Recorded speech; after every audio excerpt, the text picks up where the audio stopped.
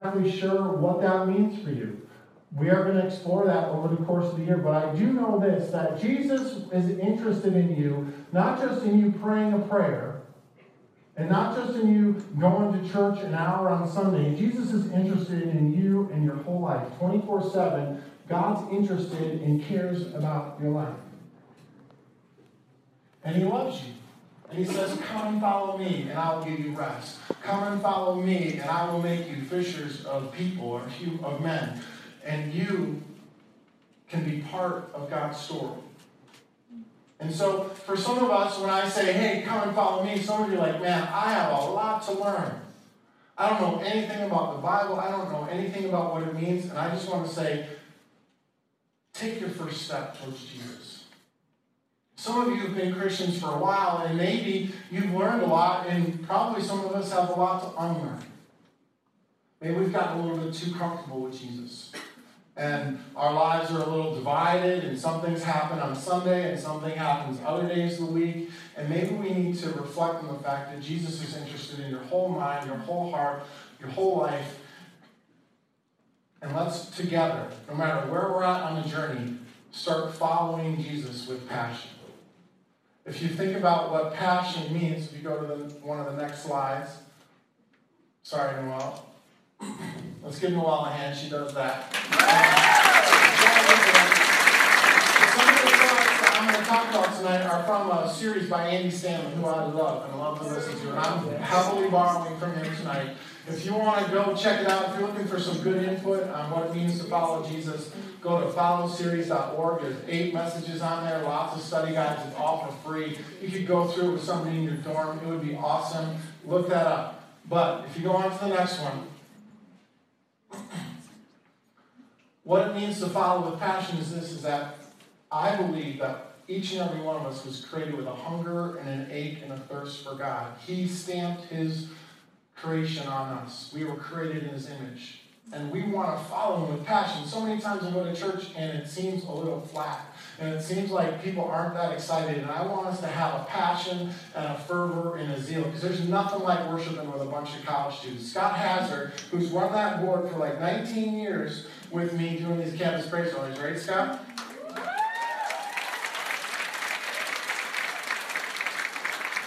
Regularly has said there's no place like a CPR to come and worship with everybody just singing their guts out and sweating for Jesus. But here's the thing I want you to hear today. As much as I want to call you, wherever you're at on the journey, to hear God's call, come and follow me. There's nothing that can keep you. There's nothing from your past that you say, you know what, if God knew about that, He wouldn't invite me to come. No, Jesus says come.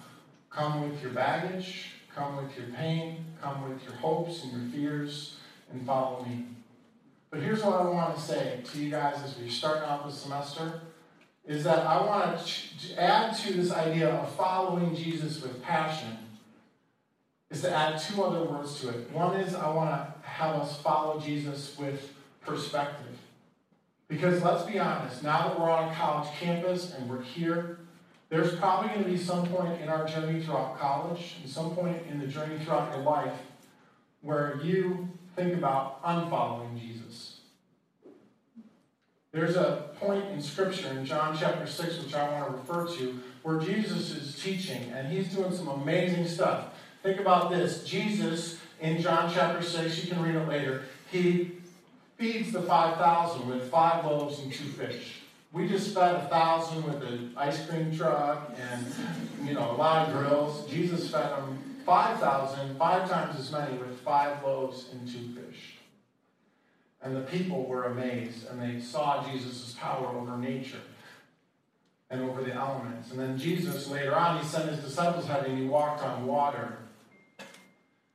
And Jesus starts in this chapter after doing these miraculous things, and the crowds are coming to Him because of His authority, because of His miracles, and because of who He is and what He's doing. There's this big crowd following Him, and Jesus starts to say things like, I am the bread of life. Meaning He is the center and wants to be, just like bread is in our world, sort of the source and the element and one of the core things of our diet. Jesus wants to be a staple, the center of your life. And then Jesus keeps going and going and going, and the sermon gets a little weird. And Jesus starts expounding and making this comparison to the bread that he provided in feeding the 5,000, to him being the bread of life. And he says some pretty radical things. He says this. He says, and this is hard teaching, it says, I tell you the truth, unless you eat the flesh of the Son of Man and drink his blood, you will have no life in you. Whoever eats my flesh and drinks my blood has eternal life, and I'll raise him up, and my flesh is real food, and my blood is real drink. Whoever eats my flesh and drinks my blood remains in me, and I in him. Just as the living Father sent me, I live because the Father, the one who feeds me, will live because of me. This is the bread that came down from heaven. Your forefathers ate manna and died, but he who feeds on this bread, referring to himself, lives forever. And this is the response. It's pretty challenging words. Upon hearing it, many of his disciples said, this is a hard teaching. Who can accept it?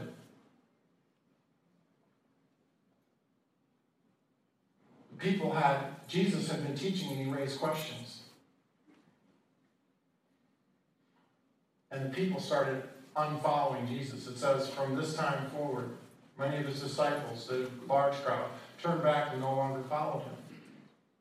You see, Jesus had talked about some things that raised some questions, and it's not unlike us, because when we get questions, we start to wonder about Jesus, right? And there's three big areas where we start to think about unfollowing God. There is times of transition. Maybe the transition from middle school to high school for you, or from high school to college, or from college to beyond. And God was so part of one part of your life, and now you come here and people seem indifferent.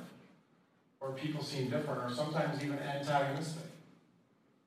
Or sometimes you're going through temptation, and you're crying out to God to take it away, or crying, and it just feels like your prayers are bouncing off the ceiling, and you're like, why am I bothering in this struggle? God doesn't seem real. And then there's trouble that happens when you're just going through something, and you're like, I thought this was supposed to be different. And you're going through a hard time. And it's in those times where I want to challenge you is that questions are normal. And the thing that I think is the shame about this passage is that when Jesus' followers, this big crowd, had questions about Jesus, they just sort of slinked away. And it doesn't say anything about them ever bringing them to Jesus.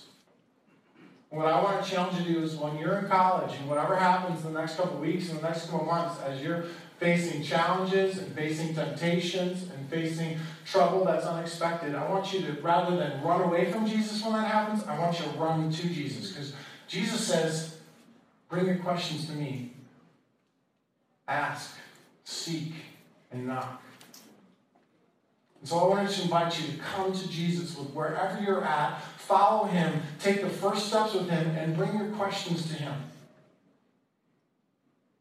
You know, last year at this CPR, I remember at the end, and I have permission to tell the story.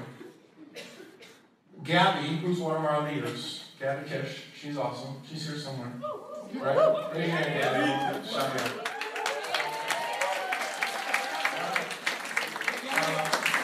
This time last year, for CPR afterwards, Gabby had just been on the leadership retreat. She was here. We had amazing CPR. And she's like, I'm just so excited about what God is going to do, what he's doing in my life and what's happening. I just remember her just beaming so excited about God and Jesus, and just, it was so cool. And then not 12 hours later, 10 hours later, she called me in the morning or texted me in the morning, I can't remember. And she had lost a friend, a young man, in a tragic small plane accident. And I could see in her face when I met with her, and I could hear in her voice that, what is God doing? I don't understand. I don't know what God's doing. And the extremes happened within 12 hours. She was like, I am so in with Jesus. And then it was like, I don't even know where God is, and I don't understand, and I don't understand, and I just remember her just being in shock about the whole thing. And that's an extreme example, but what I'm so proud about Gabby is that she kept coming back to Jesus, even though she had some significant questions. And I'm sure if you ask her, she'd love to talk to you if you can relate to that story. Kept bringing her questions back to Jesus. Because here's the really cool thing. After the people had started to unfollow Jesus, Jesus looks at his 12 apostles, his 12 disciples, and says, are you thinking of unfollowing me too? And then Peter says an amazing thing. Sweet. Peter says an amazing thing. He normally says the wrong thing, but this time he says the right thing. He says, Lord, to whom shall we go? You have the words of eternal life. We believe, not only we believe and know that you are the Holy One of God. Peter said, yeah, sometimes it's difficult, sometimes it's hard, but Jesus, in you, we have been called to be part of something so awesome, so big. You have the words of eternal life. You have called us into God's story. You've called us to be part of your journey. You've called us to be part of what you're doing in the world. And he says, we can never go back. We've been ruined because we have seen and know what you are and what you do and what you are bringing through your salvation, through your life and your death and resurrection. And so my call to you is to follow Jesus not only with passion, but to follow Jesus with perspective and say, when I'm facing challenges or troubles or temptations, don't walk away from Jesus just because you don't have an answer. It just means you don't know it yet. And when you face challenges in the classroom, don't walk away. And I use Gabby as an example just to say, keep bringing yourself to Jesus. Because Jesus didn't promise us a pain-free, problem-free life. But he did say that he would always be with you. Last thing is, I want you to follow God with perseverance. You know, I'm not sure what this year is going to bring for any of us. But I do know that whatever temptations you have or whatever things that happen, I know that there's nothing that is going to be offered to you that is going to be worth walking away from the Savior for. There's nothing that in 5 to 10 years you're going to say, hey, I am so glad I walked away from the Savior for that car, or that guy, or that girl, or whatever. I don't think it's going to be true. Jesus is totally unique, and there is nothing that the world offers that can replace what he brings in offering you the words of life, the words of eternal life. And here's my conviction, you guys, and I'll try and finish up real quick. Eternal life isn't just for when you die. Eternal life is changing the kind of life you have now that starts now and transcends through your life, through the grave, and then gets united with Jesus when he comes again. And so I want you not to be like, well, yeah, I prayed that prayer, and I'm set for when I die someday, and now I'm just going to sort of live my college life without God involved. I want you to have Jesus passionately involved with your life in college. And I want you to hear this as you face the different challenges. Follow God with perseverance. It says in John 16:33, Jesus says this, I have told you these things so that you may have peace. In this world you will have trouble, but take heart. I have overcome the world. Why should you follow Jesus? Here's how I would answer it. I've been journeying a few more years than you guys. I've been a Christian follower of Jesus since I was 15, so that's 34 years. Here's what I'd say. I used to be in bondage to a lot of things. Anger, sexual temptation, just lots of different things. Greed. Jesus broke that chain in me and set me free. And life looks different now. I'm set free. Life feels so full. Because Jesus addresses our fears and says, you can live an overwhelming, overcoming kind of life because I am with you always. And I've been so glad that God's invited me into his bigger story of what he's doing in the world. And he called me and says, you want to be part of setting the world right? Come and follow me.